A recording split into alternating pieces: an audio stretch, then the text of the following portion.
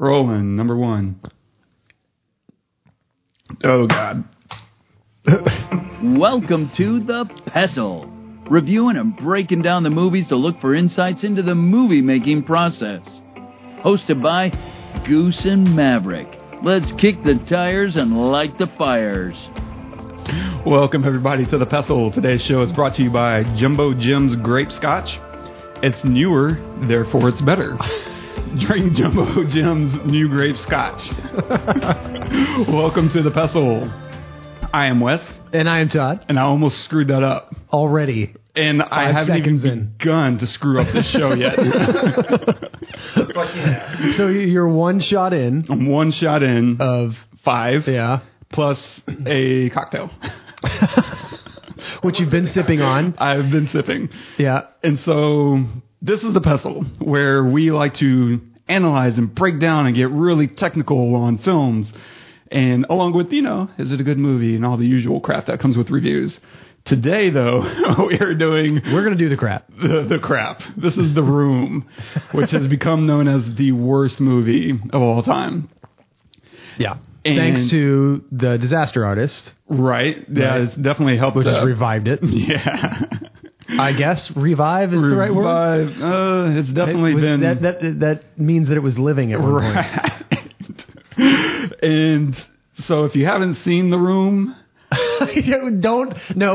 do not go tell these good people to go watch this movie. I can't. Just listen to what we're saying before you see it. This is the only time we're going to tell you want spoilers for this, because there are no spoilers, because there is absolutely no story. It's so bad. It's like it's fantastic. The only thing you could maybe spoil is how bad it is.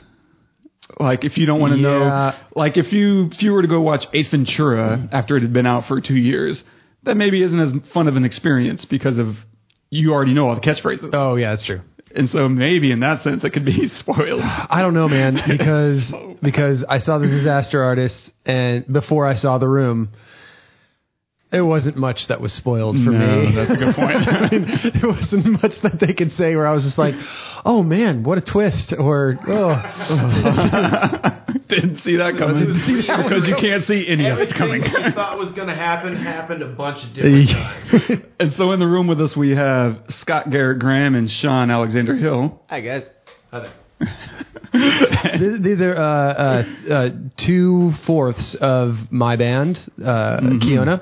That and with you played together for a while makes 3/4. Well, yeah, but another two. They're 2 of the 4. Yeah, and and the other brother Graham couldn't make it. Scott and Matt are brothers, and he couldn't make it tonight. But we're so glad to have these guys in the room. They have seen the Room more than probably. I mean, I hope anyone. Yeah. Because how many times have you seen it, Scott? Oh man. Get closer to the mic. Man, I think...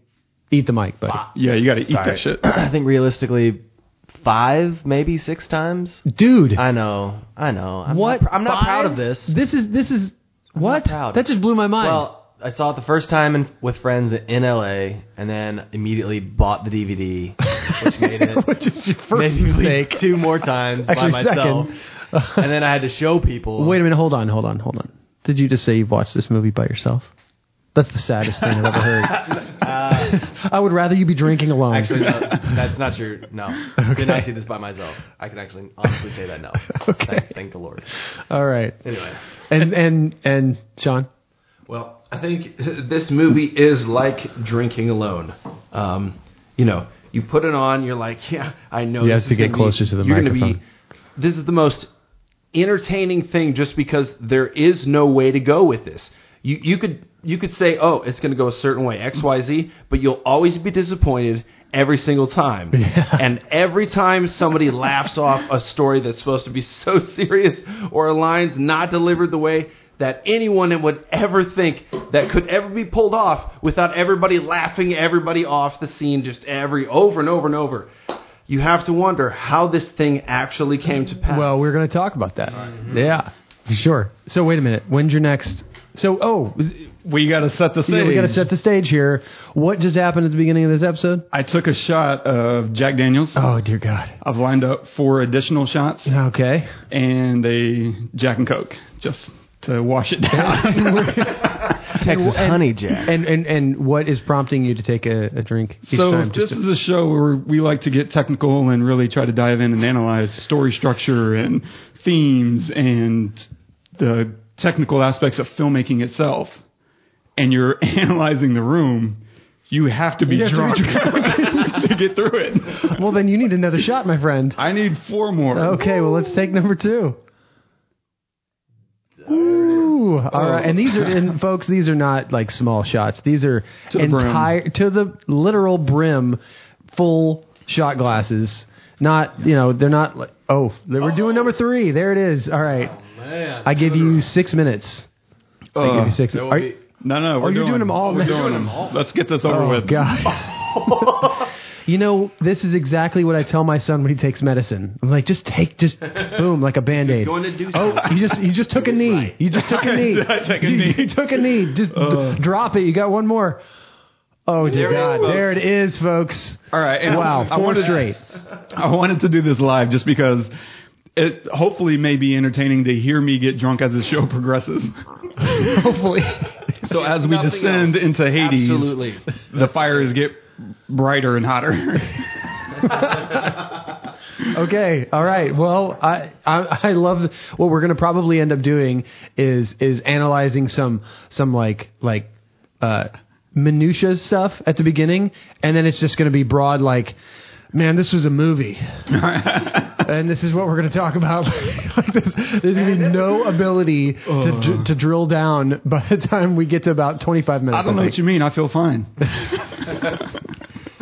Again, 6 minutes I give you. Right? Yeah, that's probably true. And I don't drink a lot, by the way. Don't know. And I'm drinking coffee. So I'm You're the I'm going to be the sober one in the room. So today we'll be discussing, first Wes Gets Drunk and Ruins the Show. Which is written down. I wrote that into the show notes. Rundown. It's in the minutes. It's in the minutes. And we'll talk about the failures of the room and all that encompasses, because I think there's a lot you can point to as to why this is a bad movie. And I don't know, so much more. I'm going to be wasted. So. Yeah. Well, we'll let you know. Actually, you'll find out when you edit it tomorrow. That's true. Okay. I don't think I'm editing this with 4 people in the room. Oh, no. That's a freaking nightmare. Yeah, we're just going to put it up. Yeah, this is... Whatever happens. I apologize ahead of time. Sorry, Mom. For what's about to happen. There needs to be reasons to understand why it's one of the best worst movies. Yeah, I want to get into that. One of the best worst movies. Let's jump into the synopsis really quick. So many stupid movies and go, okay. All right, you're already sidetracking the show. Hold on. We're going to get into the synopsis of it. I'll do it. All right. How did we write it? How did you write a synopsis, dude? In 2 sentences. How did you put this movie in 2 sentences? I think Tommy did this in IMDb. I'm just copying IMDb. Okay, good. I was like, you put effort into this? Yeah, why? Johnny is a successful banker. I'm sorry. I don't know if I can read this without laughing already. Johnny is a successful banker who lives happily in a San Francisco townhouse with his fiancée, Lisa. One day, inexplicably, she gets bored with him and decides to seduce his best friend, Mark. From there, nothing will be the same again. Written and directed by Tommy Wiseau, starring Tommy Wiseau as Johnny, Greg Sestero as Mark, Juliette Danielle, 2 first names, as Lisa, and Philip Haldeman as Denny. I did not hit her. It's not true. It's bullshit. I did not hit her. I did not. Oh, hi, Mark. Oh, hey, Johnny, what's up? I have a problem with Lisa. She said that I hit her. What? That's it. That's all you get. That's all you need. That's all you people get. Wow. Like, what? I did not hit her. I did not. I did not. Hi, Mark. I walked out. So I saw this for the first time. I don't remember if it was last year or just earlier this year. Yeah, I think it was about a year ago. We had a bad movie night, which was awesome. We watched this and Wizards of the Lost Kingdom 2. Yep. Both in the same night. Yeah. Which one was first?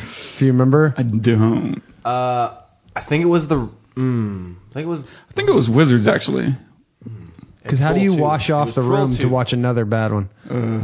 Or maybe it was 2 separate nights and I'm just misremembering. 2 separate nights because I think this is another tangent maybe, but we did The Room, and I think we did maybe Rappin' with Mario Van Peebles, which is a great horrible movie, which you all should watch. And then I think later we did Wizards of the Lost Kingdom and I don't know, something. Okay. So I remember watching it the first time, and it was just fun, right? We were laughing, we're poking fun at it. I don't remember it affecting me. this right here. We watched it again this past Wednesday, which was like 3 days ago. And I remember sitting through that, and I'll just read you what I texted a friend, and I said, she asked, let me know how it was. And I was like, it was somehow worse the second time. I forgot just how bad it all is. I literally felt like I should never make anything ever again because I couldn't remember what good movies look like. And if I was even capable of making one. I gazed into the abyss, and it gazed into me. And it's so funny that you had that feeling, because I had the exact same feeling watching it as well. Like, I know what good lighting looks like. I know what a good camera angle looks like, or what a good line is. But my God, there's absolute zero of any of that in any moment of this film. And so when you're watching just this, you put it perfectly, abyss of like, I don't even know horror. Horror. You're thinking there's no way there's a God, right? And like, how do I come back from this? There's no way. You cannot unsee it. You can't do it. You can't do it. Can't do it. And I really did. I felt, and I'm not exaggerating that, I really felt like maybe I shouldn't create anymore. Yeah. And it was just so bad that I couldn't remember what good movies are and what does it mean to make a good movie. What's the difference between what I'm watching now and the stuff that I'm making or want to make. It all just blended seamlessly in together into this whirlwind of ethereal shit. It was a horrifying experience in my core. I came home and immediately was like, I need to watch something, anything. Yeah, and what did you watch actually to cleanse it? I'm just curious. I started watching the documentary. Frozen? You watched Cars because we got that. Yeah. I started watching that documentary, The Farthest Voyager. Oh yeah, the Voyager. Yeah, that I recommended. And that really helped. I was like, okay, there's good production value. Yeah. There's a through line.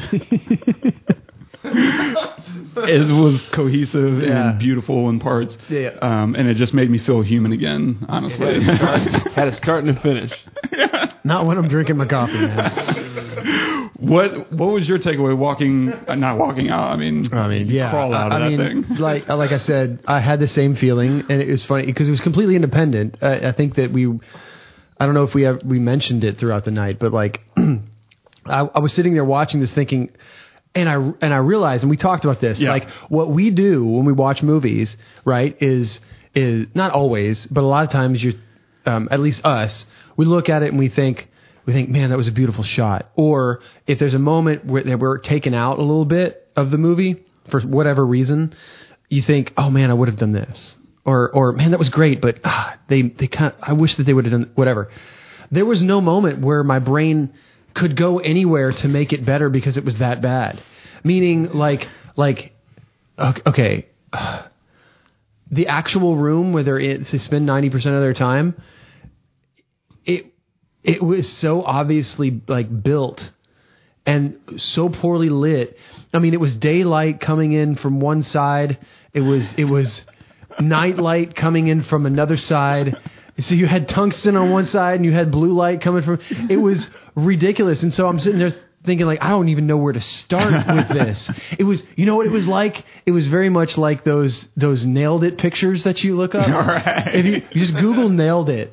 And you'll see like these hilarious things, like a beautiful cake that's in the shape of a minion or something, and someone tries to make it, and it's like this melted, deformed minion. These Pinterest fails where you're like, I'm going to take this beautiful picture of my daughter, my baby daughter, who's laying on this nice furry carpet that you see in some kind of digest magazine, and you try to recreate it, and it's like a little girl, unkempt hair, kind of strung out over shag carpet because you wouldn't sit still. Looks nothing like it. No depth, no beautiful lighting. It's just like you did it in your backyard. Yeah, so it was a mess for me, and I felt exactly the same as you did. Yeah. Scott, why Why did you rush out and buy it? You said you rushed out and bought it right away. I mean, rush is a strong He word. ran. You ran. Mofo, you ran. I don't know. Well, Todd can attest, but we both lived in LA for a while. Yeah. Back in the early 2000s, and we both saw the same billboard above Sunset for 3 years that this man had rented out to promote this shitty movie. Yeah. Excuse my French. Sorry. It's fine. PG, All right. Whatever. It's all right. And it was just so confusing to see this billboard on Sunset the whole 3 or 4 years. I don't know. It was so long, and no one knew anything about it. No one knew what it was for. No one knew it was a movie. It was just this thing. And then when I finally saw the movie years later, when I was visiting back in LA, everything started clicking. It was like, oh, it's because of this and that because of that. Yeah. Oh.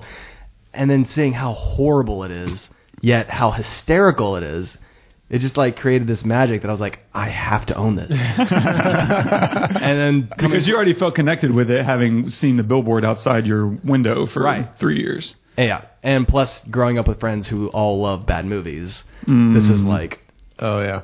cream of the crop here. I guess I grew up liking bad movies without knowing at the time that I liked bad movies. Yeah. Because I grew up on so many B horror films, and so I just became accustomed to oh, I really love this movie, and it's just a lack of options.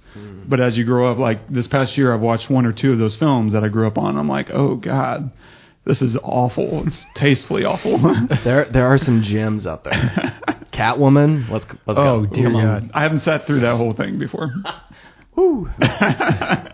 Take a drink. There's another example of a billboard success.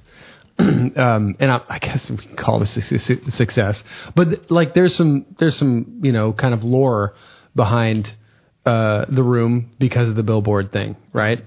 That made it kind of mysterious a little bit. What is this thing and why is it still there? Why is it there? And I have no idea what it is. Is it a movie? It looks like a movie, but when's it coming out? It's been up there for 2 years. Back in the 60s, Grand Funk Railroad bought billboards all over. I forgot where they're from. I forgot. The city where they're from. They bought billboards all over the place, and all the billboards said was the railroad's coming. That's it. That's all it said. And it was I guess it was several months, maybe even a year before their record came out, their first record. And then it hit and they blew up. But there was a mystery behind it. What is this? Is it a porn? What is the railroad?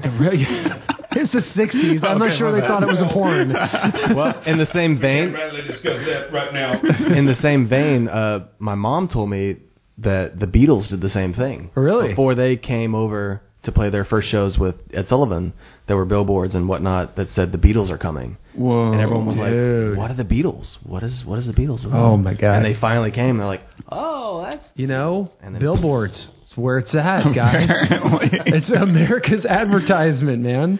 And how ironic is that that he made the worst movie and is banking now?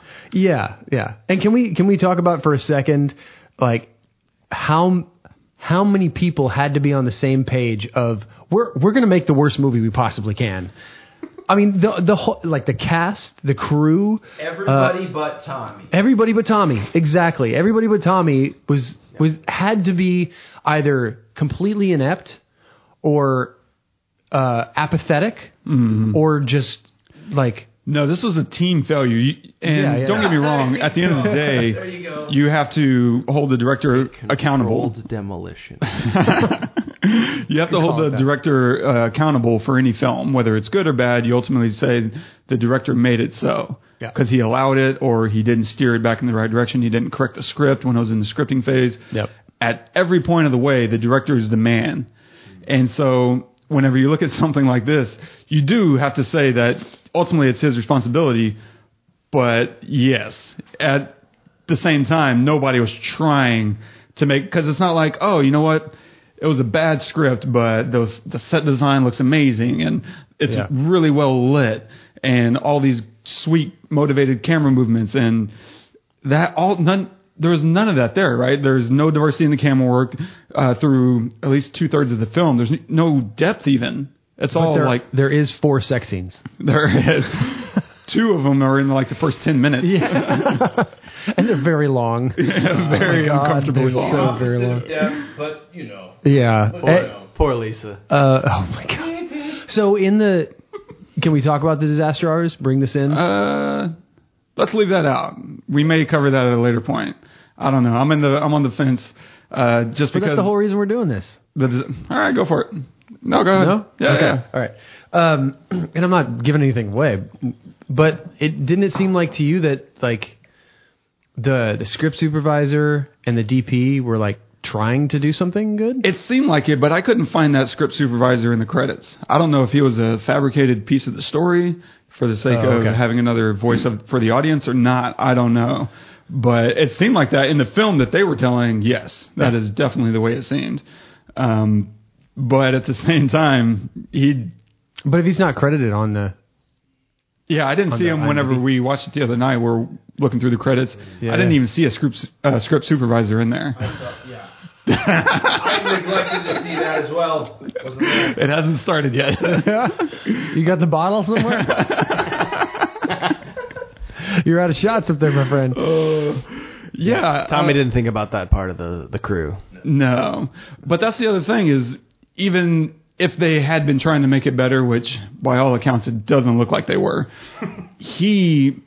and this is the weird thing trying to dissect Tommy, it seemed like he had so much ego for someone who didn't know what he was doing, which granted isn't an uncommon thing, but he doesn't project the presence of this condescending jerk of a human being.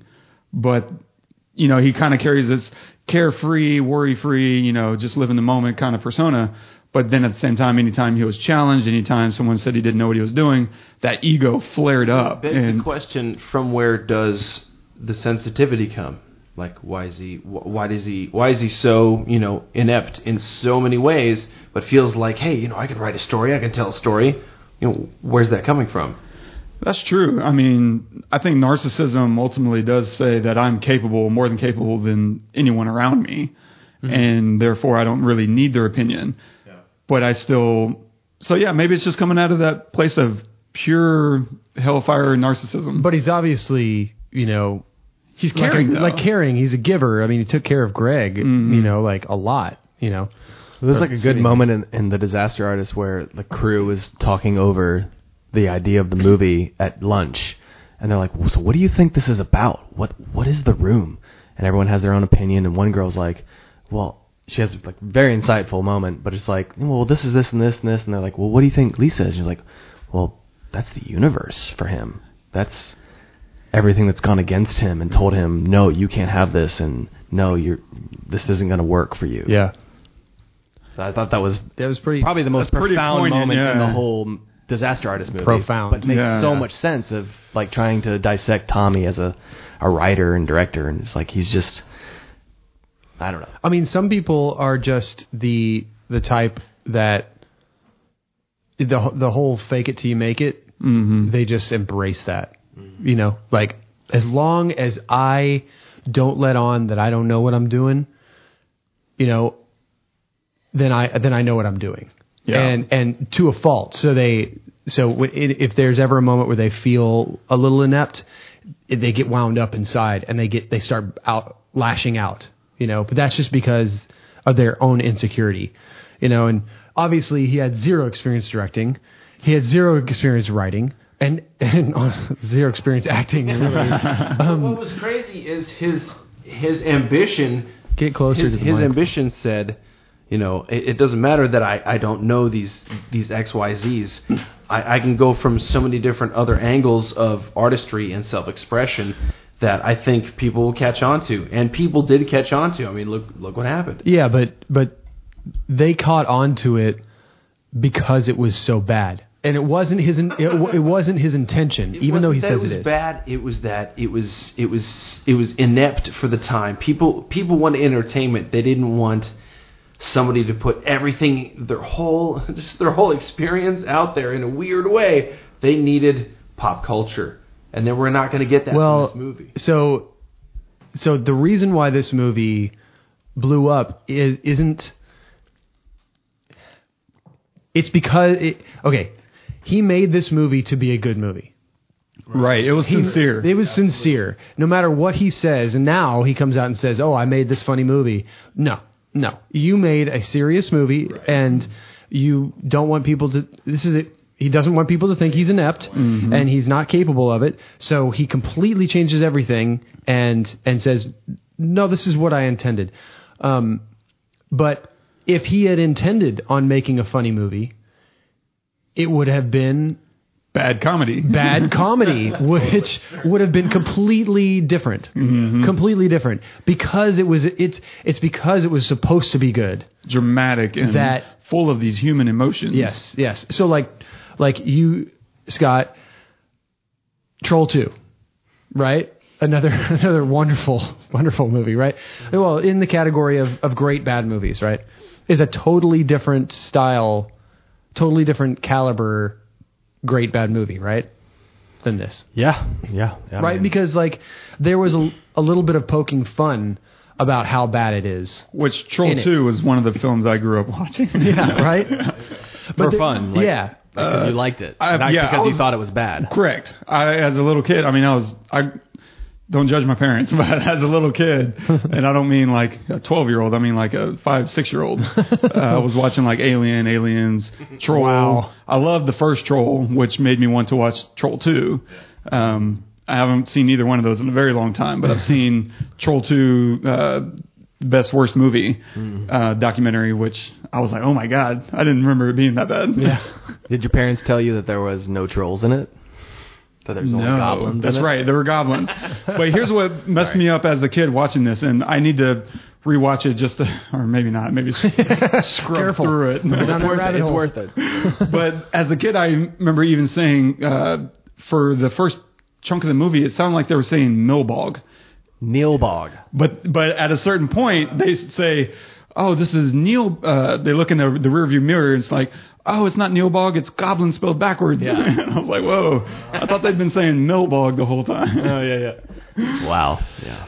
So, but the point is that this movie was supposed to be good. To Tommy, it was supposed to be good, and nothing about it was good. And there's almost like a lore to that, like a I have to see this because this person thought this. There's a person on this planet that thought that this was awesome. Whoa! I have to see that. And it's kind of sadistic of us, right, to watch something only to mock someone's passionate efforts. I mean, that on some level, I'm on the inside saying I kind of feel like a bad person, but at the same time, I feel like he's taking it with the right grain of salt, like he's been able to turn it to his favor. So I don't feel too bad, but there is a part of me that says, man, if I made a sincere effort and it only came out as a comedic punchline, that would be goodbye, Wes. You would never do that. No. You would never make a movie that you knew would be successful, but that was really crappy to you. I know you. You'd never do that. That's true. I wouldn't put it out. Even if you knew it would be successful. True. No, I just wouldn't put it out. Yeah. No, that's a good point. Right. Like with Tommy, like obviously, like you said earlier, he had, no experience, no great talent in acting. So he doesn't have that eye or that ear or anything. He doesn't have anything. And he didn't want to listen to anybody that did. Right. Well, quote unquote did. Yeah. So clearly, when he released it, he was like, "This is great. This is great. We'll love it." Just like that. Can't wait for people. But you know what? I mean, I've seen this happen. I've seen filmmakers create something that they're really proud of and screen it or send the link over, and I'm like, damn, I don't know what to say about this. Yeah. And so in those moments, I don't lie to people. I'm not going to tell you I'm crazy about your work if I'm not. And so in those cases, I usually just kind of don't say anything like, oh, it looks like you worked really hard or whatever. Anything that keeps me, because you also want to look at the positive, because there's so much negative you can take away from the room. But you know what? That guy made a movie. Yeah, he made a freaking movie. He spent $6 million allegedly. Jesus. Making this movie. $6 million. It's so frustrating. And it made $1,800 on on its the first 2 weeks of release. Yeah. Okay, 1,800. But since then, I wonder how much he's made. I mean, he's doing well. They wrote a book, and that's one thing I really was impressed with Greg Sestero, who wrote the book, The Disaster Artist, which the movie is based off of. But like how he, I think, turns the story around and like finds like the silver lining and like, the positiveness to it. Yeah. And like, you know what? Yeah, it's crap, but you made this, and people love this, and people are finding joy in this. You're right. And there's that moment in the film when he's standing in the back during the screening, and everybody's laughing, and he's like breaking down, and Greg's like, dude, you put everything into this, and look how much joy you're giving people. Mm-hmm. And how much joy is he giving us? And we had a great time watching this movie. We were talking about it on a podcast. We're podcasting on it because we just watched it. Did Hitchcock get a response like this? Yeah, right, exactly. Definitely not. Yeah, so there's a thing that at the beginning of their screening in the film of The Disaster Artist, they show the Wizal logo, and then they show another Wizal logo. What does he tell him? What does he lean over? He's like, I have 2 logos. Oh, they got 2. Oh, yeah, I see it. I saw that. But you know what? New Line used to do that. New Line Cinema. Oh, yeah, you said that. I used to watch their films, and I don't know if they're still putting stuff out, or if they I could have sworn I just saw Billy up or not. A thing. Maybe not. Maybe. I don't know. But I know I used to watch those films and I'd be like, God, they're going to do another logo again. And they would do it. It was predictable. I knew every time you'd see their 2 film strips kind of flying into the frame, and then one going kind of catty corner on top of the other. And then they'd repeat it. The exact same logo. At least Wizao had 2 separate bumpers.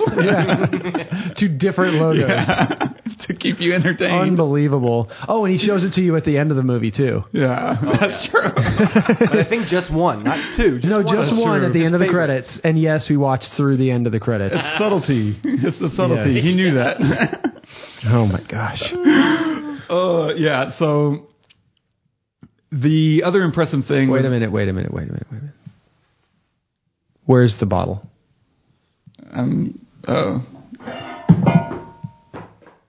How you doing, brother? I don't know. I think I'm feeling it slowly. All right. Take hold. I'm just checking in. On it, brother. I mean, because here's the thing. You don't want to take 5 shots and be just kind of... That's true. That's a lot of effort. It's a lot of effort. And a headache in the morning for nothing. For nothing. So... Are you saying I need to... I mean, I'm not making you. I'm presenting it. The challenge is implied. Challenge. Oh my gosh. Healthy. Do you want to chase it with something? No?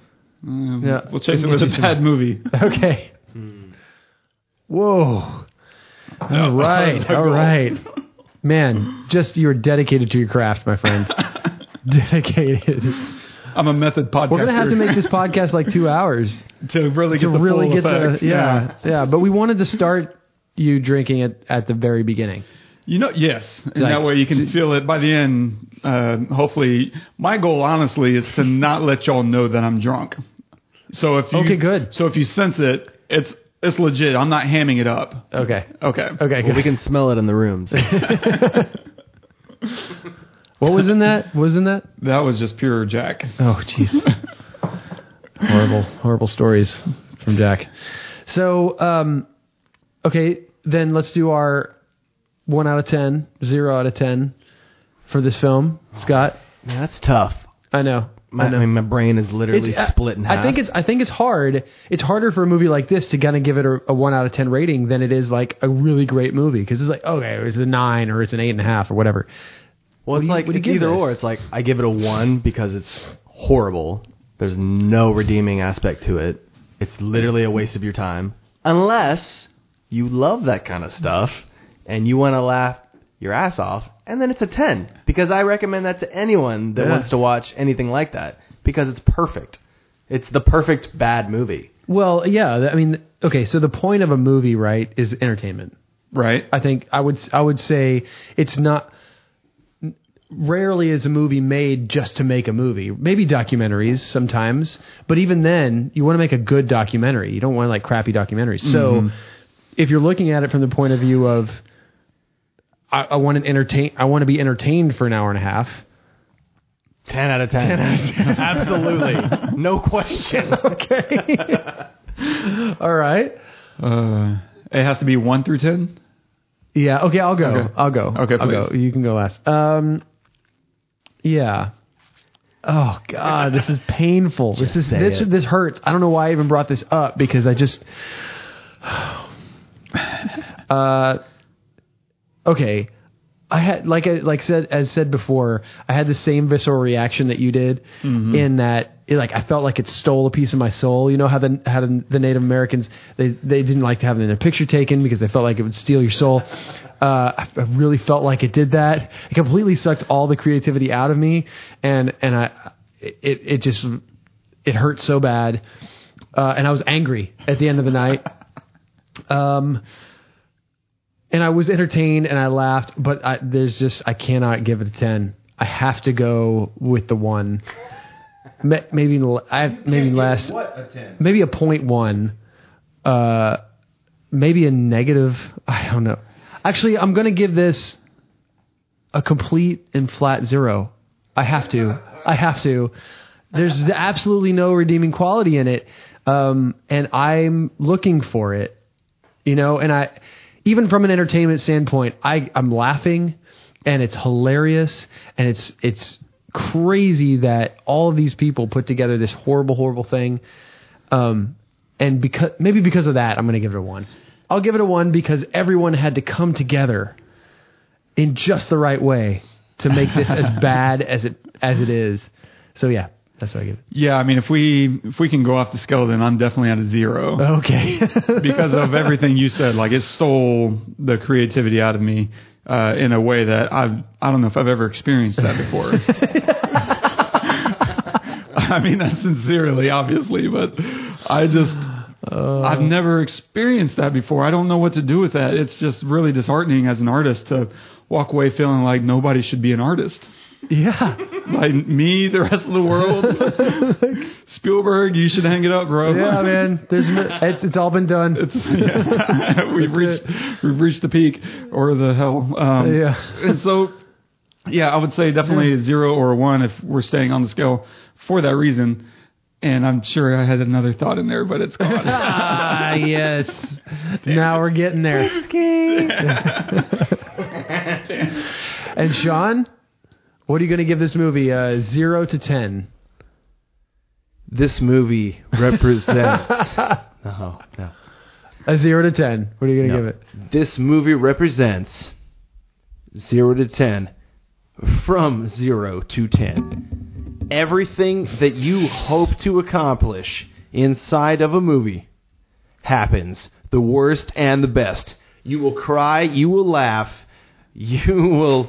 be embarrassed for yourself and all of the characters involved each and every time. So is that a 0 or is that a 10 or a 9 or what is that? It's a 9er. A 9er? A 9er. All right. Because I can't give it a 10 because I honestly do not enjoy bad movies. That's not really a fun experience for me sitting through intentional bad movies or unintentional bad movies. But I would say unintentional. I had a buddy who... My buddy Benov sometimes likes to recommend things he hasn't actually watched or read or seen. And he'll just kind of secondhand hear like, oh, this is a really good movie or this is a really good book. You should read that. And he's just kind of passing on information. And one time he did that with The Wicker Man. Oh God. Oh God. So many quotes. Really bad movie. I sat down, the Nicolas Cage one, obviously. Yeah. Expecting to see a good movie. And I just kept sitting there, waiting, and I was like, when is this going to be good? Yeah, this is not good. And when someone gives me a positive recommendation, I go in with this positive mindset, like I'm about to watch something that I'm excited about. And as you're just sitting there watching everything unfold, I'm like, that's not really good, but okay. Once the Wicker Man gets here, it's going to be really good. No. There is no Wicker Man. There is no Wicker Man. Oh, and that just was a terrible... Whenever that thing finished and I realized That was the end. Yeah. I was so mad. I was furious. Call him up and be like, dude, I want my hour and a half back. And that was the last time I stopped asking questions when he recommended something. Like he says, go watch The Wicker Man, I was like, oh yeah, okay, I'll trust you. I don't want to hear anything else because you know me. I don't watch previews. Yeah. If I know I'm going to watch a movie, I don't read up. I avoid extra commentary so that I can experience it in this holistic way. And whenever he recommends something now, I'm like, okay, so did you enjoy this movie? You're like questioning him. It's dangerous to put Nicolas Cage, who is already a maniac, into a script that makes no sense. Oh yeah. This is a horrible dynamic. It really is. But is awesome. If you like bad movies, because it's great. Yeah, now I really love watching these clips of the film because they're Why is it bird? Why is it bird? And him just decking that chick while wearing a bear outfit.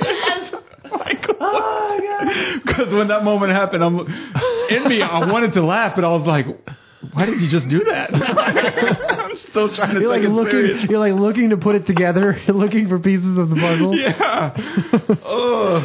I could see you in that moment, like thinking, like tilting your head, like, whoa, the gears are turning. Yeah. And so luckily I already knew about The Room. I think around 2006, 2007, I'd heard about The Room because there was an article on Yahoo that was saying people in New York were lining up around the block to watch this movie because it's so bad. And they had a little video clip that they played, and people were quoting all the lines.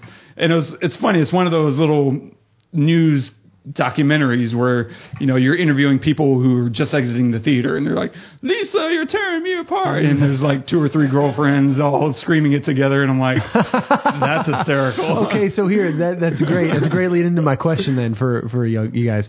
So I know you wouldn't want to write or make a movie that you knew was going to be bad, but that would give you success. I know that, right?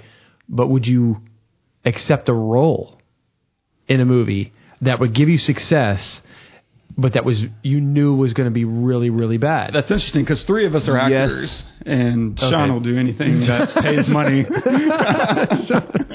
Give him a dime and he'll be in your movie. I mean, maybe it might depend. Like if I had done some stuff that had gotten out there and was okay, and people thought it was okay, whatever, some sort of like previous background of an actor or whatnot, then maybe, yeah. But if that was my first, it was your first thing, and you knew that it was going to go viral. You knew that it was going to blow up somehow. I don't know how, but you knew that.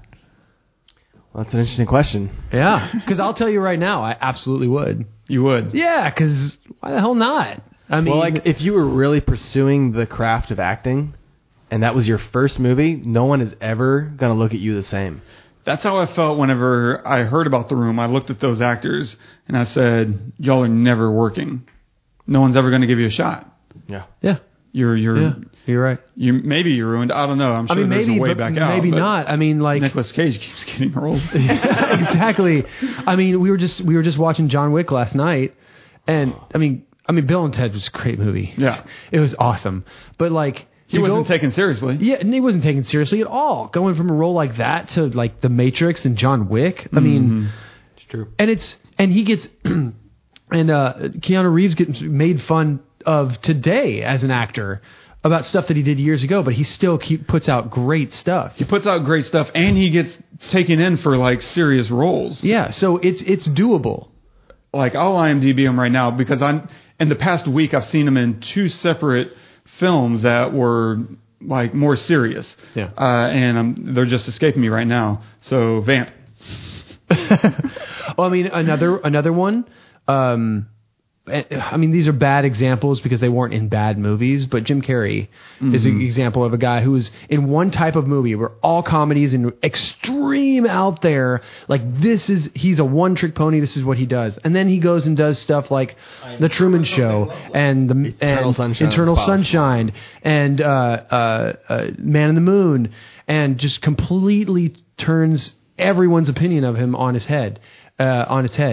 I mean, if you're that good of an actor, maybe you could do that. I mean, maybe not, because it's hard, even if you've had success, no matter what kind of success, it's hard to get, roles that will allow you to do those kinds of things. No, that's true. You're fighting against the current at that point. So he played a therapist in Keanu Reeves played a therapist in To the Bone, which is a pretty serious film about anorexia and food eating problems. Yeah. And I thought he did a really good job in that. And he was also in The Neon Demon playing this creeper, Nicholas Winding Refn movie about the modeling industry. And he played a creepy guy in there, and that's a serious film.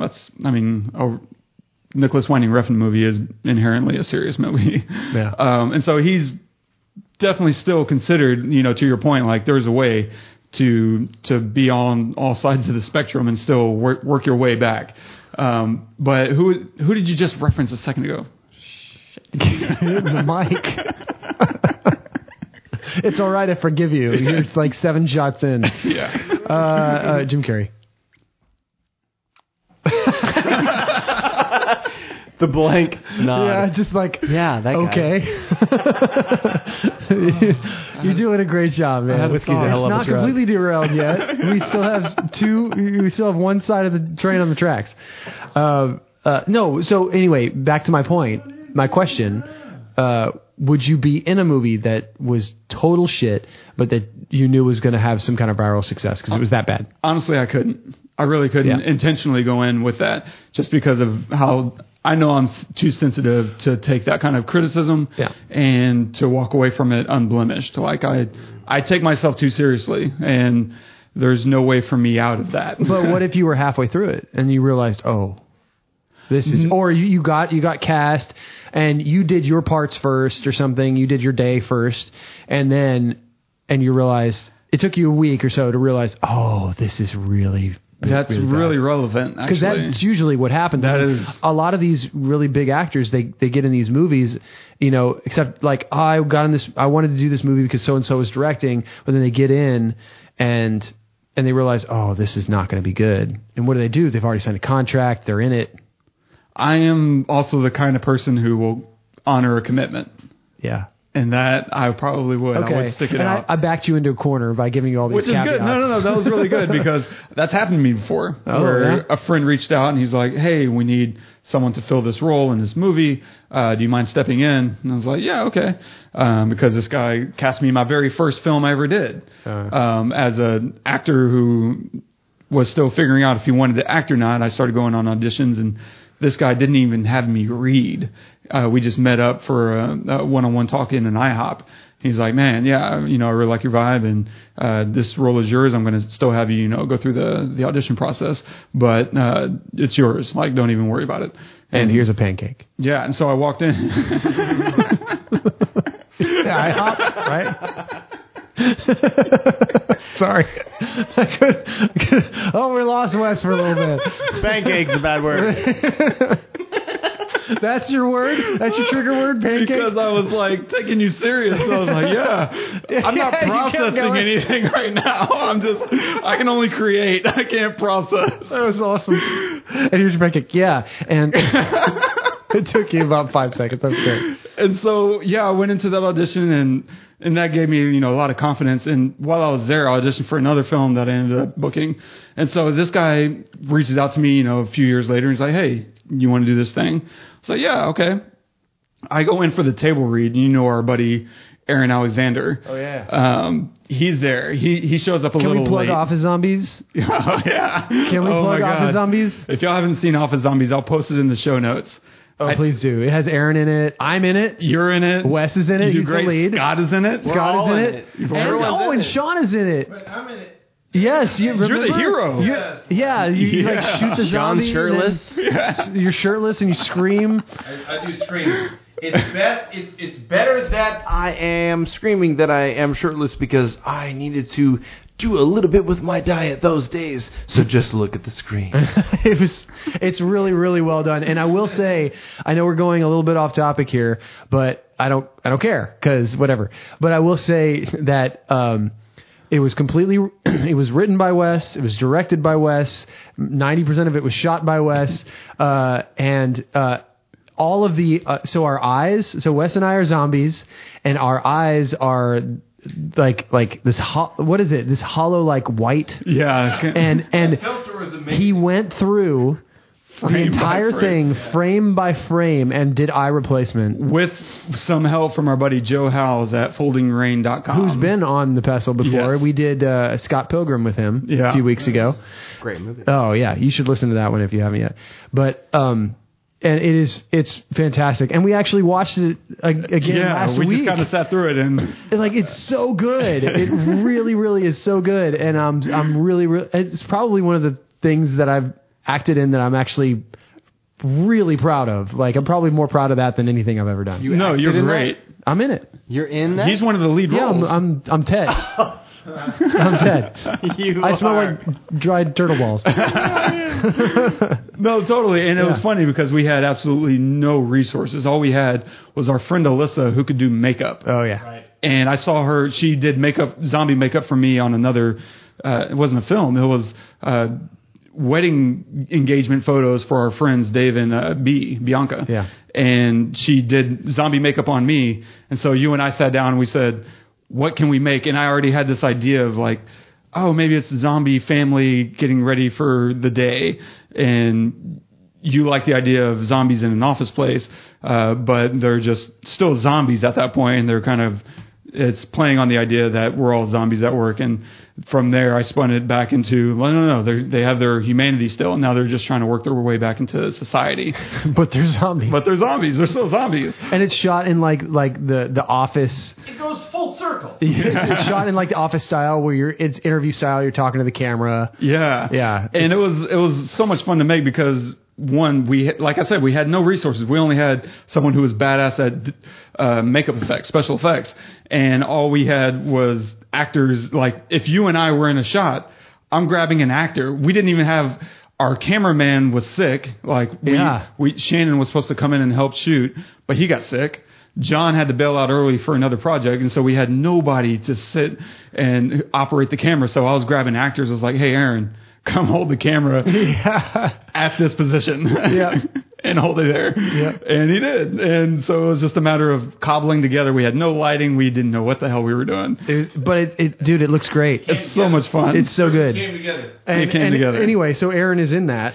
And we're sitting down, going back to the film that he and I were cast in at the last minute, and we're doing a table reading. And I sit down, and I'd already read the script after I'd said yes, and my buddy sent it to me. I read the script, and I said, oh my God, this is the worst script I've ever read in my life. Wow. And they're about to spend $300,000 producing this movie. That's some serious cash. Serious. I could do damage with $100K. Yeah. Give me 3 times the amount, and we can make our way to Sundance. Oh, let's be honest. You could do damage with $10K. Dancing on the Sun. I don't know. Yeah. Like I mean, that's the whole point of what we do is to be able to spread, make a very little look like a very lot. Yes. Right. That is. If you had $300K, it would be a blockbuster style movie, man. I honestly think we could do something pretty incredible with that kind of money. Oh my gosh, yes. Because it all comes down to scripting and vision and pre-production. Yep. And then at that point, you're refining and understanding what's working, what's not. Yep. And only the good stuff should end up making it into the final product. Separating the wheat from the chaff. Absolutely. Yeah. And so we sit down, and I'd already read the script. We're sitting down at the table read. And if you don't know what a table read is, this is when you get all the actors who are in your film. You sit down at one big table. That's usually going to be like 7 tables strung together because there's probably going to be 20 or 30 actors. You have your leads all kind of clumped together because they have the most lines. And different actors take a table read differently. Some people take it very seriously. They're going to be in character. They've already done their study work. And they're trying to deliver a performance. And then other actors are just like, I'm just trying to get through the today. I don't really care. The performance is a separate thing. That's not what this is. And I sit there knowing this is a terrible script. You're just trying to get through it? I'm just trying to get through it. Okay. And I don't have a lot of lines anyway. I have 6 lines that come 2/3 of the way into the movie. And I am just depressed and upset with life and how unfair it is. Kind of like when you watch The Room. With $6 million in production. Yeah. He makes that garbage. Yeah. You son of a bitch. Godless son of a bitch. Warrior. Go watch Warrior. And I'm sitting there and I'm almost, it looks probably like I'm either really upset or I'm falling asleep. It's kind of hard to tell because I have my head resting on my hand and I'm flipping through the pages just kind of furiously. Yeah. As people are going around the table, I'm hearing part of this film has to do with like African royalty in Texas going to school and protesting through online blogs about what the government is doing in their section of the world in this made up African country. Yeah. And you can already hear how awful this is. I already don't like it. And the lead is like doing the worst African accent in the world. It's so bad. And that's just more upsetting. And I look up about halfway through and see, Aaron got here. His scene is the very first scene in the movie, so he had already missed his scene. But he's a professional. He's going to sit there anyway out of courtesy. And I look up and when I see him, he's already looking at me. And I'm like, and we almost die laughing, which has been our history. You know, we met on set being actors in various films. In that same director's film, we were in his very first short film together, and we just struggled to get through every scene. And so that's kind of our history, is when we get on scene, trying to be serious is nearly impossible. And so whenever I look up and we're just on the edge of dying, and he starts mocking me, he's doing what I'm doing. He's like shoving his face into his hand. And as bad as I knew it was, I still showed up on the day of the scene trying to do, good Best work. you could. Yeah. And it's frustrating when as you're running through your lines, you're hearing the director and the DP talk, and the DP's telling the director, I bet I can light this without setting up a single light. Why is that a goal? Yeah, exactly.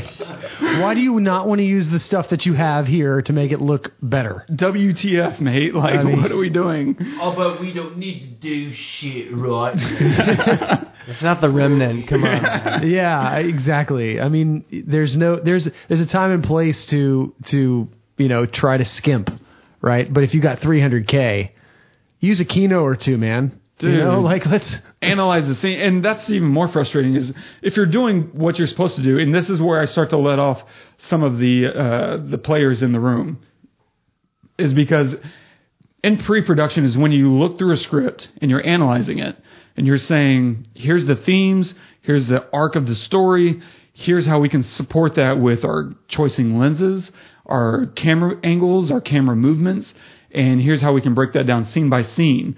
And once we painted that arc, we can look at the scene, a third of the way into the movie and say, well, here's where we are in that scene. The character's still figuring out who he is, so maybe we shoot that, I don't know, with like a wide angle lens, because he hasn't narrowed down his view in life. And you can start to thematically piece together what the movie's supposed to be. And if you're analyzing the room, what are you supposed to pick up? What's the theme? No. So, okay. But all these people are LA people who have been like, can you finish that off, please? Yeah, I might as well. Who have been desperate for roles, right? And they might be in different stages of licking your fingers. It's not running away. You can't get and they're at different stages of their careers, right? So when you're first starting out, you've never acted in anything, let's say, right? You are completely green, and you get offered a role in a movie. You don't know what a wide angle lens is. You don't know about story plot. You just know, I want to be in movies. I want to be in the movies, there is a... Are you offering me a role? No, I am. I want to write a screenplay or at least a short film on something, but and I will one day. But hell yeah. My point is that I'll bet a lot of these people, at least the actors, had this early on hunger. I mean, when I moved to LA, I was completely green. I had no idea what it really meant to be in a real touring band, or to play with guys that studied at Berkeley and NYU and these amazing places.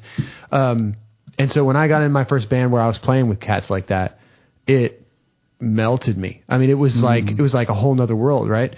And I grew up really fast. But if I was in a really crappy band that was touring, I'll do it. I would have done it. Absolutely, I would have done it, right? Because I didn't know my ass from a guitar, right? Yeah. I was just like, I want to play music. That was it. So going back to when you first started, when you first were like, yeah, I like movies. Maybe I should try acting. And then that script comes to you. Yes. There's no question. Right, yeah, because you don't know what a necessarily bad is by reading it on a page. All you know, especially at the beginning, is the game is, and I had a rehearsal earlier today for a damn it, for a short film, and I'm working on the short film with 7 female actresses, women, and one of them after the rehearsal wanted to ask me some questions after everybody left about getting an agent, and that was the thing. It was like, you know what? Do you have a reel? And she was like, well, my reel is 7 years old. Like, I haven't really even updated it. I don't have anything to update it with. So she just wanted to use my name as a reference. And I was like, first of all, yes, absolutely. Like, I think you're wonderful and I heart you. Like, you're amazing. Please, by all means, use my name. But that's not exactly how getting an agent works. It's not just, hey, call this director and he'll vouch for me. It's they need to see you in order to believe in you, in order to send you out. Yeah. That's the way it should work.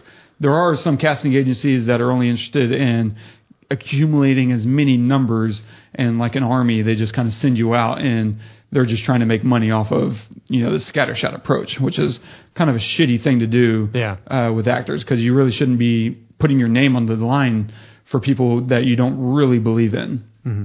And whatever, people are trying to make a living. I'm not going to excuse it, but I'm not going to outright condemn it.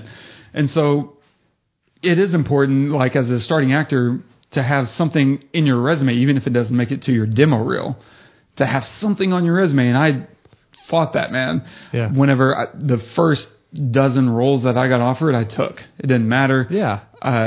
Even as a screenwriter at that point, I was already a screenwriter before I was an actor. I knew the good ones from the bad ones, and even the good scripts doesn't mean it's going to be a good film, because you still have to account for who's the director, who's the editor, and a million other things. Who am I acting against? Even if I'm a good actor, which I wasn't at that point, and maybe I'm still not. I don't know, but you still don't know the whole picture just yet. And so you take everything you can, so that at a minimum, if you don't have a demo reel, you can go to an agent and say, hey, I have a resume. I've got speaking roles, in a dozen films, and good or bad, they don't really care. They just say, okay, you can book. That's what they see. Yeah. They see someone who can book auditions. So you hadn't answered, Scott. Because you're an actor too. Sorry, I was on the loo. About whether you would take would you have taken, is there any point in your career where you would have taken a role in a movie like The Room? Right. I mean, I guess it depends on my focus as a career. I mean, if you want to be a serious, but right. Nothing about filmmaking. Completely green. Yeah, completely green. Yeah, I mean, as a 19-year-old when I moved to LA. Yeah. And I sort of wanted to continue to act. And if someone would have offered me a role, I probably wouldn't have understood the nuances of the script and what this would entail, and the whole arcing of plots. I've just been like, cool, yeah, there's words. I mean, you personally, you could have gotten a role in The Room. You could have it was exactly around that time, right? When you moved. Maybe it was a year before we got there, when they started the film, right? And I have cancer, which never comes up. Just say it. I mean, it's tough. I mean, as a 19-year-old just moving to LA, wanting to be in the pictures. I mean, I probably would have done it. Yeah, and wouldn't have known. And you wouldn't be sitting here right now because you'd be successful. Probably as a bad actor. I think that there's a lot of people out there that that say that they wouldn't, but probably secretly would if they were presented it. I mean, even if it's a bad movie, like it's just what movie was it? Maybe it was this. Maybe it was Disaster Artist. Like the worst day on set is still better than the best day not on set. Yeah, the mom says that. Is that the mom? The mom, the actor. The actor. Oh yes, she says that right in the Disaster Artist. Who? Welcome back. The cancer mom. I have breast cancer. The worst day on set is still better than the best day not on set. Yeah. That's true. I don't remember that part, but that is absolutely true. Yeah, we're all going around the table asking, like, why are you in this movie? And she's like, well, I mean, and she says that. She says that. There's nothing that really beats the experience of being on a production, especially one with a budget, even though that was a terrible film, and they all knew it while making it, right? They all understood this is not going to be good. But I remember working, my only real big film that I ever worked on, even though I wasn't a big deal on the film, was Friday the 13th. And it probably, I forget how much money it had in budget, but 5, 10, 20 million, something like that. Not the original. Not the original, the remake. Let's just say. I was about to say, like, that would be crazy. What? Like, your parents are irresponsible. You were like 3. But I was the stand-in for Jason Voorhees, and that meant a lot of sitting around for me because Derek Mears was the actor cast as Jason. First of all, this dude is huge, and I'm a tall guy, but I'm not like bulky. You're not going to see me competing in an Ironman competition anytime soon. I'm not bulky. No, that's true. Oh, I said Ironman. What's the other thing? Strongman? Tough Mudder? No. Spartan? American Gladiators. The documentary, man. What's the documentary? Strongest man? Fittest man. The Fittest on Earth. Fittest on Earth. CrossFit. Fittest on Earth. CrossFit Games. Yeah. So that but this guy's huge. I remember waiting around on set, and you could feel the first day on set. You could feel the crew and the cast. The palpable tension of waiting for Jason to arrive on set was huge, and he does. And I remember looking at this guy from like 150 yards away and thinking, I'm going to get fired. When they realized how much bigger he is than me. Yeah. I can't stand in for him.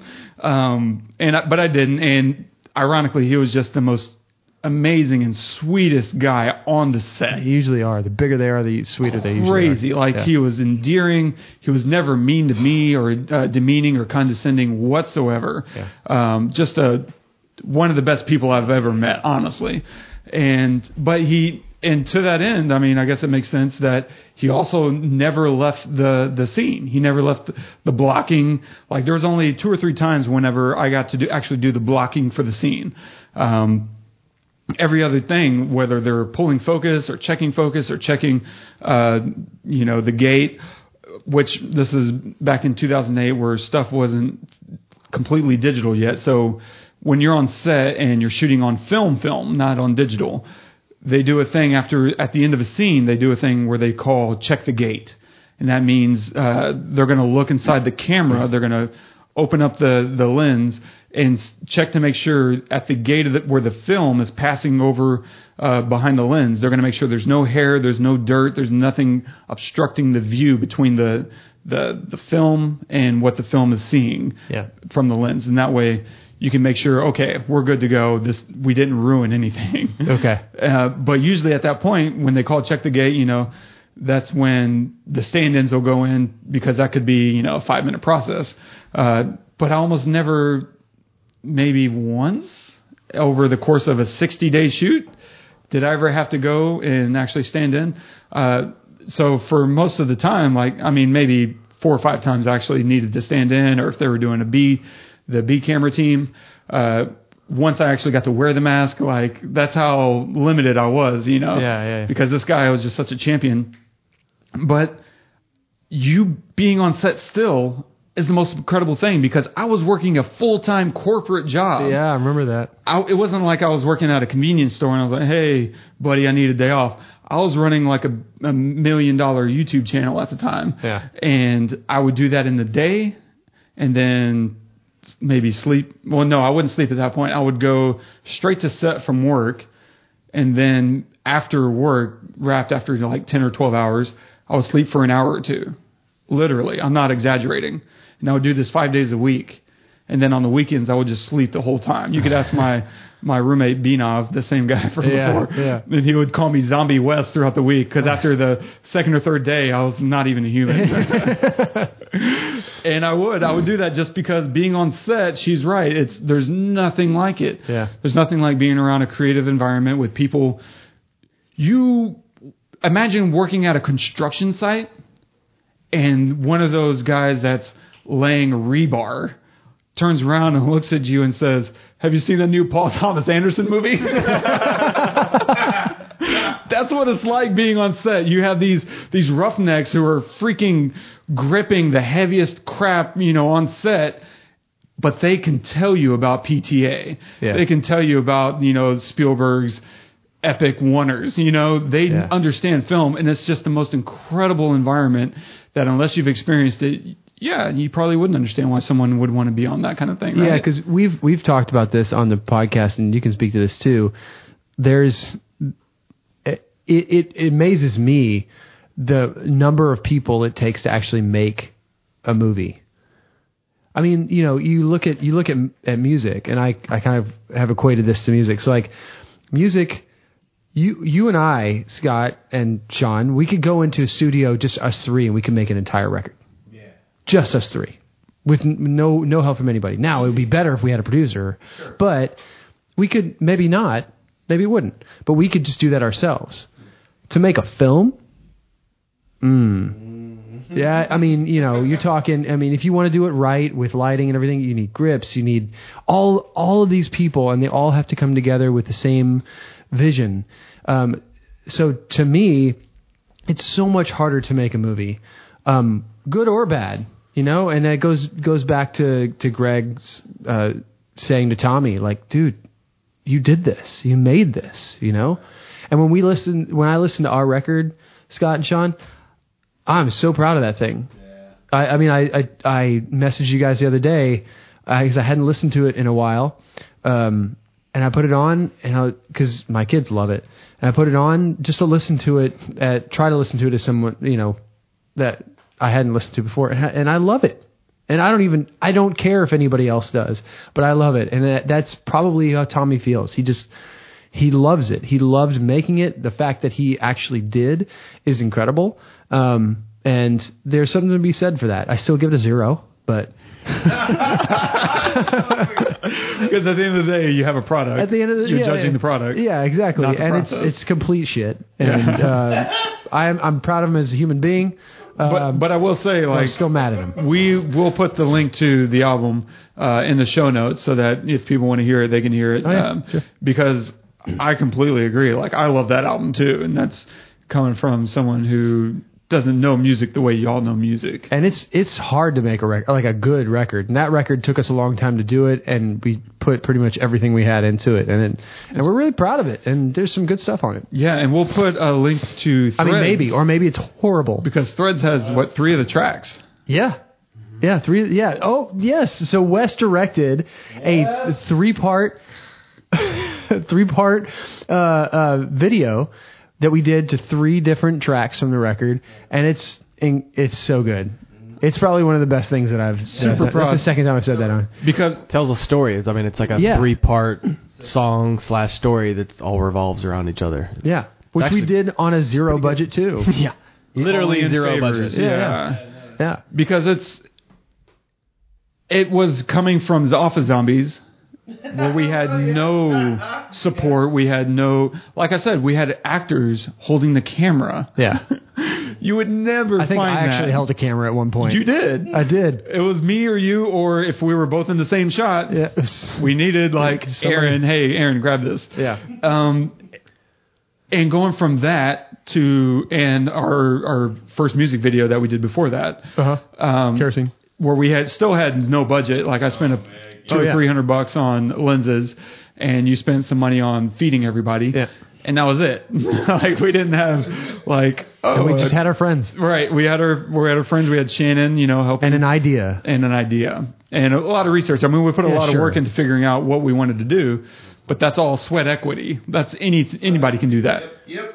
And then going from that to we're going to make a short film, that opened up the entire universe to me because I saw this is what's possible when you have a crew of professionals who know what they're doing and you give them room to do it. Yeah.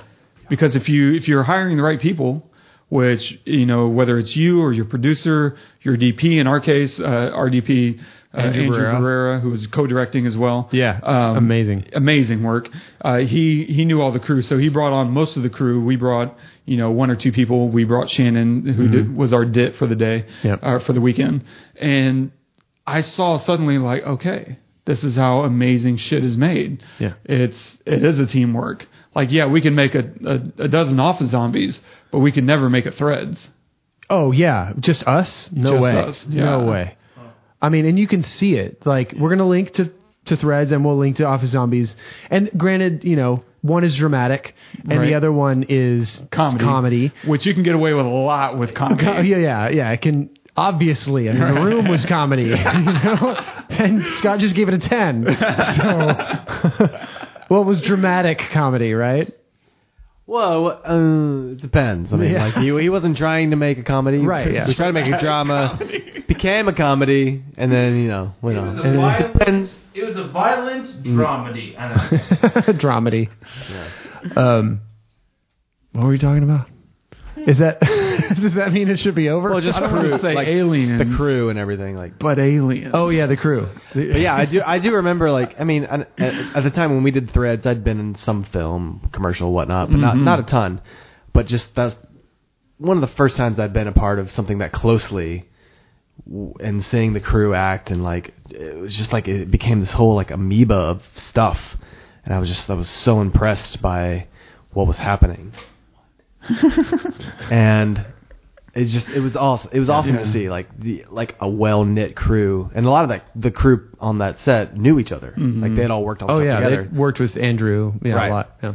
And just to see everyone just working pro bono for the most part, like I think everyone knew going into it that they were not getting paid. Yeah, they wanted stuff for their reels too. Yeah. It was like, this is passion project, people. Call in favors, and I'll do you a favor later, which Andrew did all of. He called in all these favors and doled out a bunch of, to be determined favors. Yeah. Mm-hmm. Yeah. But just watching like how like amazing it was, like just everything was so sharp and fast, and I could not believe we got through everything that quickly. Yeah, we did. Because it's a 14-minute film. Yeah. That if you were to say, let's make one of these music videos, because we did the pre-production for the first day of shooting. We had already done that. And when we spec'd it out, we said, we can't make this film because we don't have the right gear, because we can't afford it. Yeah. And so we had already done all the homework. And then Andrew came in and he's like, I can do that. I got gear. Yeah. I got crew even. And it was just like, and then y'all pitched us. I'll never forget that day whenever we were thinking about we're going to make this music video. And then you and Andrew called us up, Scott, and you said, actually, what do y'all think about making 3 music videos? Were we at Epoch? I think so. We were at Epoch Coffee. Yeah. And you said that, and I was like, my reaction was, what the? Okay, we might have bit off a little bit more than we could chew here. A bit ambitious. Yeah, completely ambitious, but. Man, I'm so glad that was suggested. Yeah, and that's the thing that I try to keep in mind anytime I'm working on any project. And I met with some local filmmakers after we put out one of our last short films, Where We Ended. By some random accident, a filmmaker saw it, and a random guy I don't know saw it, and he's like, "Hey, we should connect if you want to, expand your collaborators." And I was like, of course, always. I'm terrible at networking, and hopefully I like you. Because if I don't, there's no chance of us ever talking again. And we sat down, he brought a DP, and we were all sitting around talking, and I said, you know what? The one thing I always look for is when I'm making a project, does this scare me at all in any way? If it doesn't, that doesn't really excite me. Yeah. There's nothing I'm learning. I'm just pulling from old tricks. I don't want to pull from old tricks. I want to learn new ones or create new ones. And Threads was absolutely terrifying. Yeah. Going from my knowledge of nothing, all I knew is my vision. I had an idea in my head, and I knew moment to moment, here's what this should look like, here's how it fits together, because I was an editor beforehand, so I understood how things should work together in the edit. And I just remember, as an actor, that was one of the things I went in with a goal of, I really want to work with my actors. I really want to be hands-on. And Andrew is just a freaking pro. He was already a pro at that point. And stepping in and getting to light and to work with, all this camera, he was still amazing to work with, because he would make sure that we were both on the same page, because we were co-directing. And he would say, hey, how's this frame look? And if I had an issue, I would let him know, like, hey, can we get more whatever light here? Or can we reframe this in this way? And boom, done. That's what professionals do. Not everything needs to be an argument. Right. And that was just a world-changing event for me, because I knew suddenly this is the way it should work with a team. Mm-hmm. And when I watch something like The Disaster Artist, and I'm seeing this guy refuse to work with his guys, why did you hire him? Why don't you trust these guys? Yeah. And if you don't, fire them and replace them. Yeah. Like, there's no excuse for making this movie, because either your script is bad and everyone's doomed already, or you're a bad director and you're not allowing your crew to come to your aid. Because at the end of the day, you're calling the shots, but you're calling these people to your aid, and they're supposed to be helping you. And if they're a bad crew, if they're a bad team, discard them or never hire them again. Those are your only two options, because you're going to be on the line. You're on the hook for whatever comes out of this. But let's also keep in mind, this is a guy who didn't rent his cameras. He bought them outright. 2 of them. 2 cameras. A digital and a film. Correct. And he put them side by side next to each other and filmed them both at the same time. Yep. I'm not going to lie. After hearing that, I was like, that just can't be true. That's got to be hyperbole, right? Nope. I went on IMDb, and you can do this for any film. If you go on IMDb, there's an option called technical specifications. And if you click on that, you'll learn a bunch of information that most of it's probably going to be gibberish to you guys. But they shot on an Arriflex 35 BL4, which that part doesn't mean much to me. But it's the 35, and I assume the 4 means it's pulling for perforations. So if you have a strip of 35 millimeter film, those little dots on the side, those are perforations.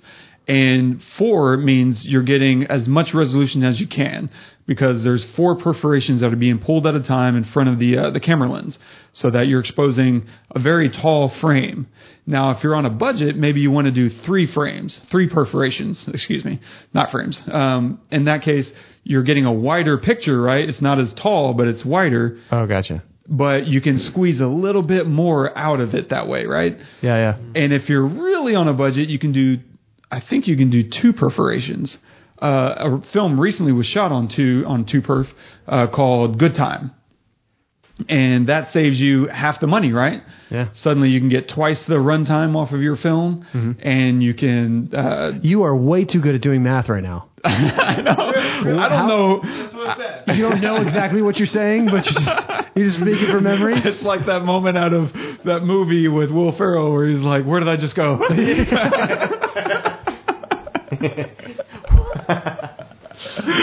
But so I assume that they shot on 4 perforations so that you're getting the maximum resolution. Yeah, more money, the most money you can shoot.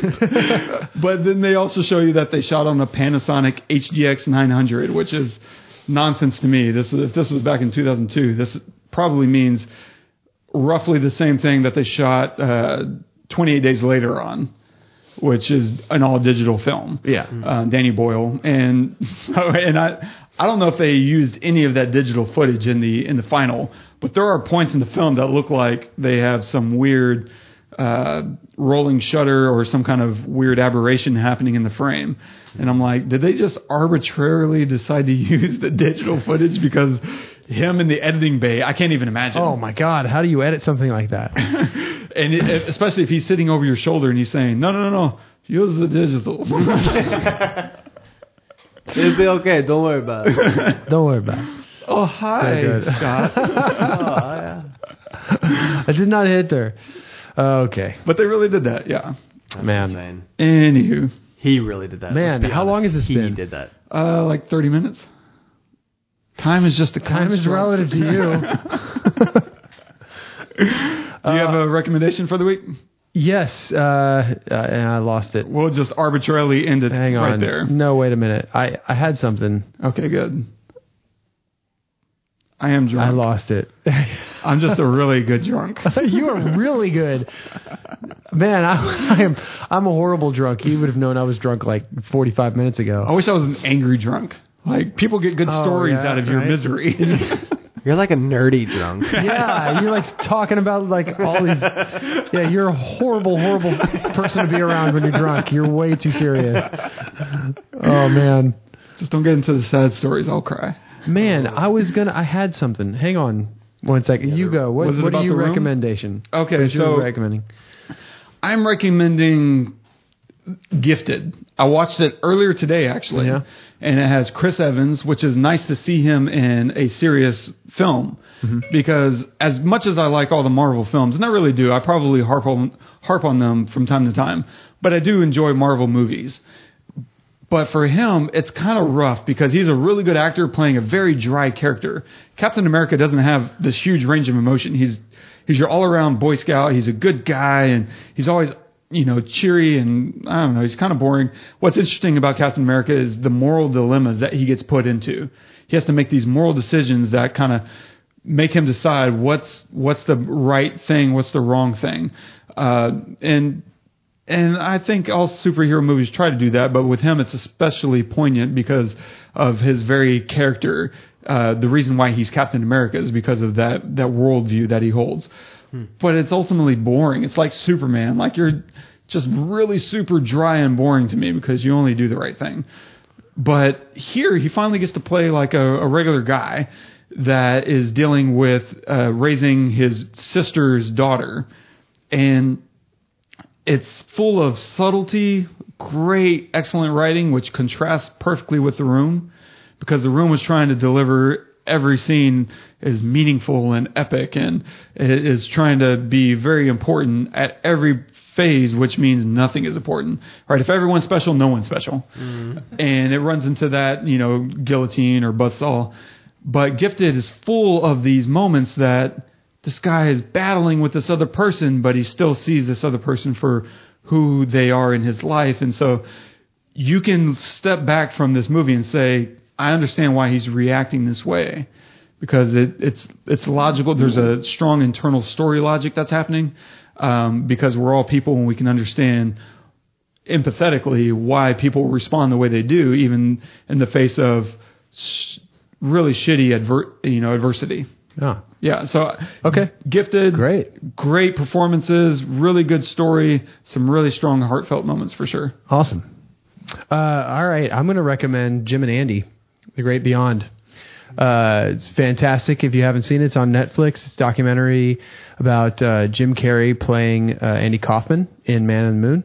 And he had a crew follow him around back behind the scenes of that film. And the interesting thing was that the studio would not let him release it for like 20 years. What? Yeah. And finally I don't know if they allowed him to, or he just said, F it, I'm going to release it anyway. But he turned it into a documentary about the making of it. And if you've followed Jim Carrey throughout his career, he's completely, I don't know that he's a different person, but he's really come into the person that he maybe always was. I don't know, but he's an artist now. He's a painter. He's very introspective. And he's amazing. And this documentary is amazing. And he never broke character. And you're eating the pop filter. Literally eating it. Anyway, yeah. So check it out. It's on Netflix right now, streaming. Jim and Andy, The Great Beyond. And nice. Scott? I'm putting you on the spot. Aside from The Disaster Artist, which you should see. Sure, yeah, that could be The it. Room, it's amazing. It really is amazing. Yeah. It is, yeah. I was going to go into something else, but no, The Disaster Artist, it's great. Like, I mean, you're watching The Room, sort of, which is horrible, but like, it's also like very heartfelt, and you get to watch these guys that just want to be like these actors, but are getting shot down by Hollywood, which I'm sure no one knows about. Hollywood. No, like all of us that have ever tried to act in Hollywood knows this. It's hard. It's like literally impossible. And these guys just made it. They just did it. Aside from that, I've been watching The Crown, which is brilliant. Is that good? I haven't watched it. Phenomenal. Okay. Second season literally came out today, I think. And man, the way they just turn like very simple kind of low-key moments into this just suspenseful, heartfelt, pulsing things. Obviously with Hans Zimmer doing the music helps, but it's amazing. Watch it on. I didn't realize Hans Zimmer was doing the music for that. Oh, yeah. Wow. It's okay, intense. Yeah, the season 2 is out now. Yeah. It's beautifully shot, too. Cinematography is so pretty. Okay, cool. So with great trepidation, I ask, Sean, do you have a recommendation? The look he just shot at. Good morning. Yeah, hello. Don't grip the mic. You might want to hold the stand. Yeah. There you go. I'm not sure that there is an accurate representation of both the trials and tribulations of existence. What film would you like to recommend?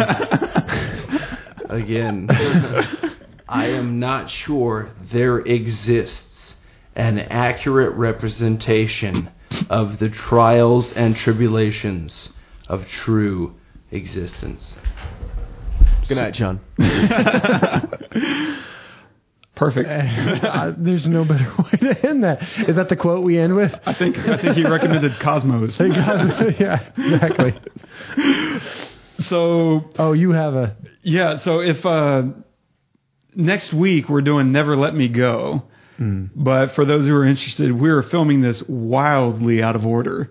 Like, This is episode 28, but we, like last night, recorded... I don't know, I'm drunk right now. What did we record last night? The movie with the thing. Oh, yeah? We did... Star Wars.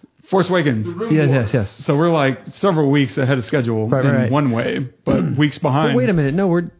Okay. You mean The New Hope? This is episode 28. Right, yeah. We got to do Looper and Star Wars The Last Jedi first. Oh, and then we're going to do... Yeah. And then this airs. So we're like crazy out of order. Yeah, so wait, what are you talking about? Oh, so we're after this, we're going to do... We're doing Never Let Me Go. Oh, my gosh. Yeah, which is like miles away. I had to think of something. Have we broken 2 hours yet?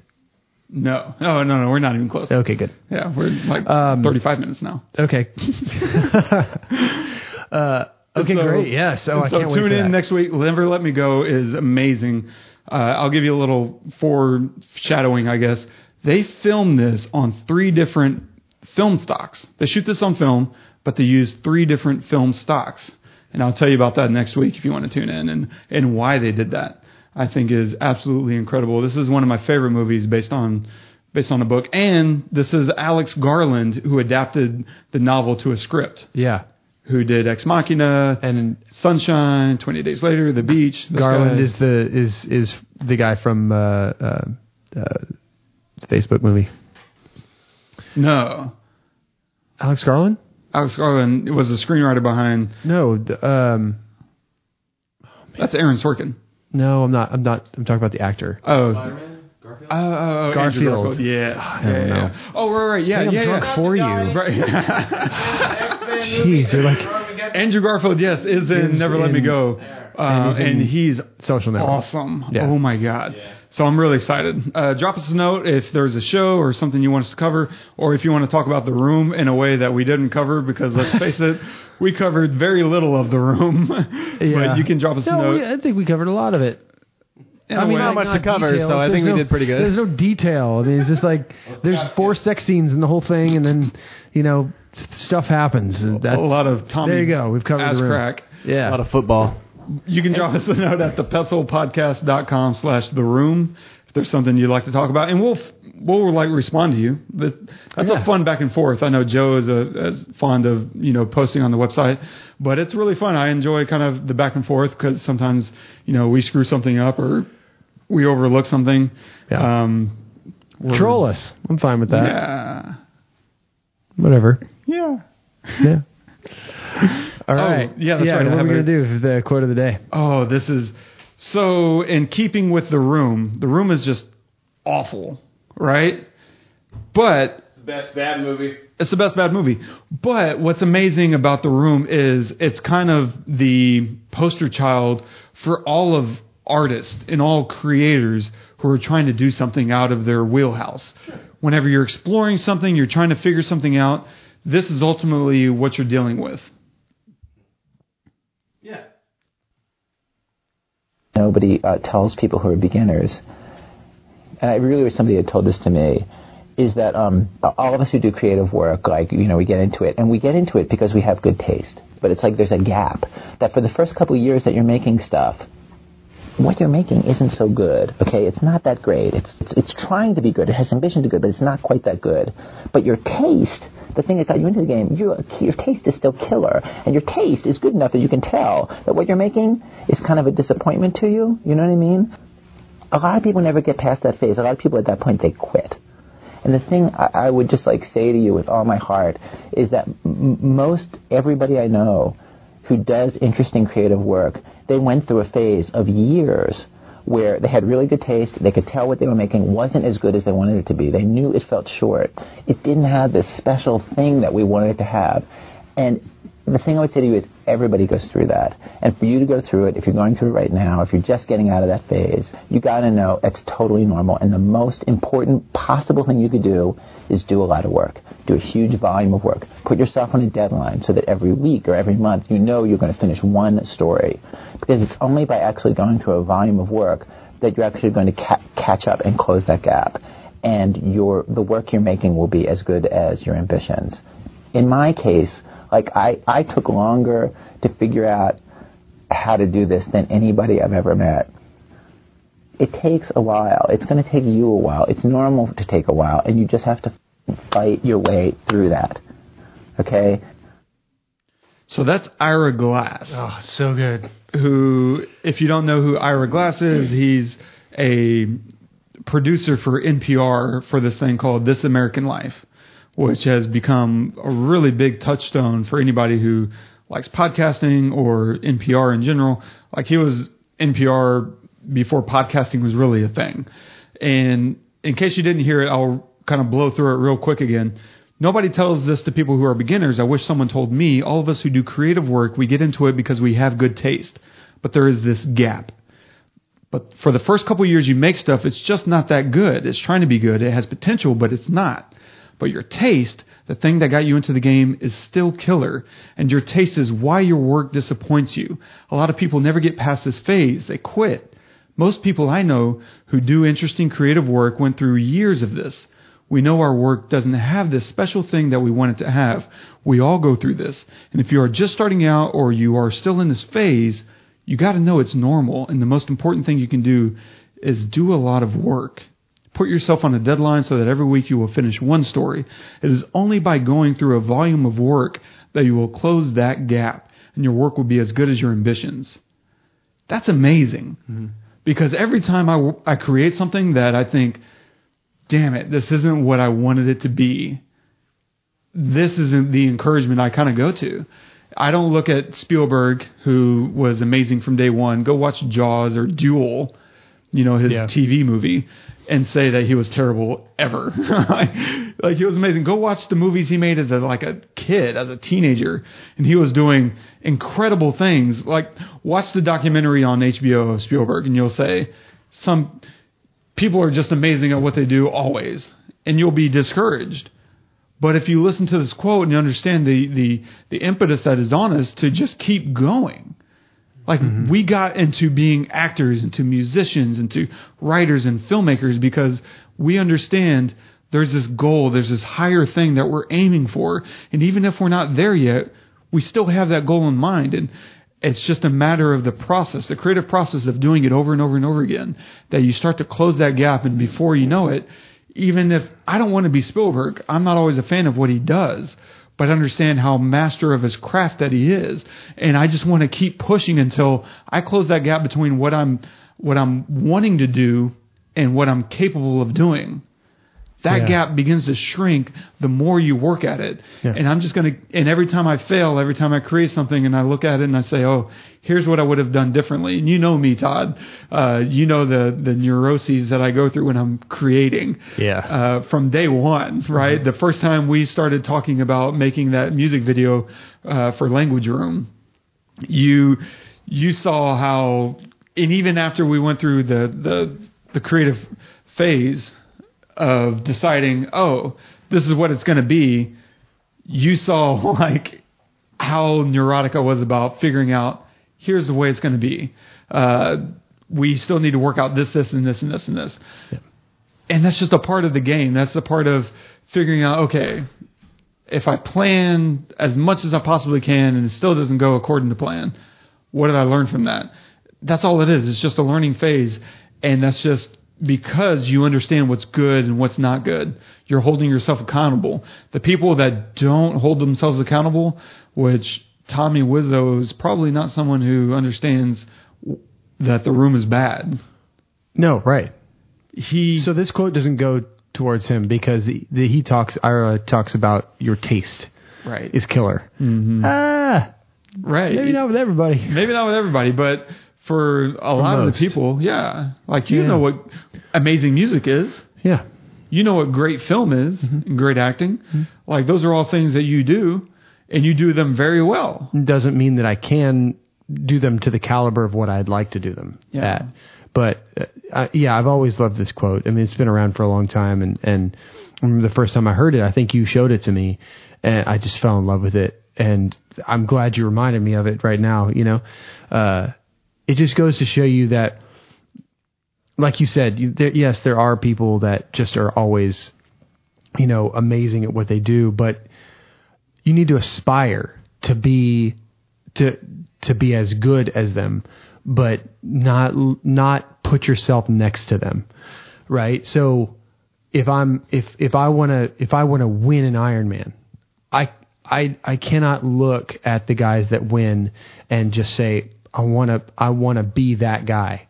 No, I need to get there my own way by doing the work that I need to do to get there, putting in the hours, on every single day to do that. And if I never do that, or if I don't do that to the caliber that I know that I'm capable of, then I'll never get to that point, you know. And let's also be honest here. I may never get to that point. Sure. But you know, it's also a love of the process. Yeah. If you love the process of not necessarily failing, but the process of trying. Yeah. That, you know, of putting yourself in a place where you're uncomfortable and getting comfortable with that, comfortable with being uncomfortable, which is what I do every single day. But, you know, to a very uncomfortable point. And then all of a sudden, you know, normal is super easy, and it's not as appealing to you, you know? So like you said, if a project doesn't scare you, you're not interested in it now because you want to get something out of it. You want to learn something from it. Right. Same thing with what he's saying. It's just, if you have this passion, if you have this love, don't let anybody tell you not to do it. Look at Tommy. Everybody told him this is a horrible movie. People on the set told him it's a horrible movie. Everybody after it told him it's a horrible. Everybody today still says this is a horrible movie, and he's taken that all the way to the bank. And he is a success. And we're doing a podcast on the guy, you know. And his success came a different way than he thought it might, but it came. It came. He, like you said, he just did it. He did it. He took it to the bank. He's making money hand over fist now because, like you said, not only are we talking about him, there was a book written about him. There's a film made about him by like big Hollywood stars they said, this is interesting. We want to make a whole film about this, and I'm sure it's doing really well in the box office. And which is probably still another way that he's making money off of it. Yeah. Like in 1,000 different ways. And my favorite thing that I remember, I ran a marathon 3 years ago. It was the only marathon I'll probably ever do. No, I'm going to get you doing it. You probably will, because you're the reason I did the first one. There you go. And I remember looking on Facebook at that thread of the Austin Marathon. And there was this picture of the last guy crossing. And there's this commenter, and he said, what do you call the last person to finish a marathon? A marathoner. Yeah. Yeah, man. It doesn't matter as long as you don't quit. Just don't quit. Just don't quit. In all creative endeavor, it's a game of last man standing. Yeah. Whether that's music or movies or, it doesn't even have to be creative. In business, in life in general, just don't stop. I like to compare it to sharks swimming. Sharks are always swimming because if they stop, they die. Yeah. They drown because water isn't passing through their gills. That is a great metaphor for life. You are a shark in the ocean. You're not a minnow. You're not just a fish. You're not whatever. You are a fucking shark. So don't stop swimming. Awesome. Yeah. We're going to end with that. How's that? I love it. Man, this has been fun. This has been a lot of fun. It's been great because we lost our guests. Their Uber came. It's only 10:30. I know, right? It's like an hour and a half earlier than when we usually end. And I'm really drunk right now. Yeah, I had a blast. This has been my favorite one that we've done so far. This is awesome. Which also pisses me off because it's the room. Why is everything so good around the room? I don't get it. Oh, man. I don't know. You guys tell us what you think of this. Is this a new format for us? Are we going to have to start spending money on alcohol every time we do one of these episodes? Oh, man. No. I think this is a good one-off, and we'll be good. But, no, it's been fun. Thank you for doing the experiment here. My pleasure. You hold your liquor really well. We'll see. I don't know. I don't know how drunk you actually are, but you're holding it together. You probably don't want me driving you to the store. That's drunk enough then. Yeah. No, I want to thank Sean and Scott for being on with us, guys. Yeah, tell your Uber driver thanks for showing up early. Yeah. And thank you guys for listening and being with us tonight. And stick around next week when we do Never Let Me Go. Never Let Me Go. We're gonna enjoy that one. That one's gonna be fun. But until then, I'm Todd. I'm Wes. Go watch the movies.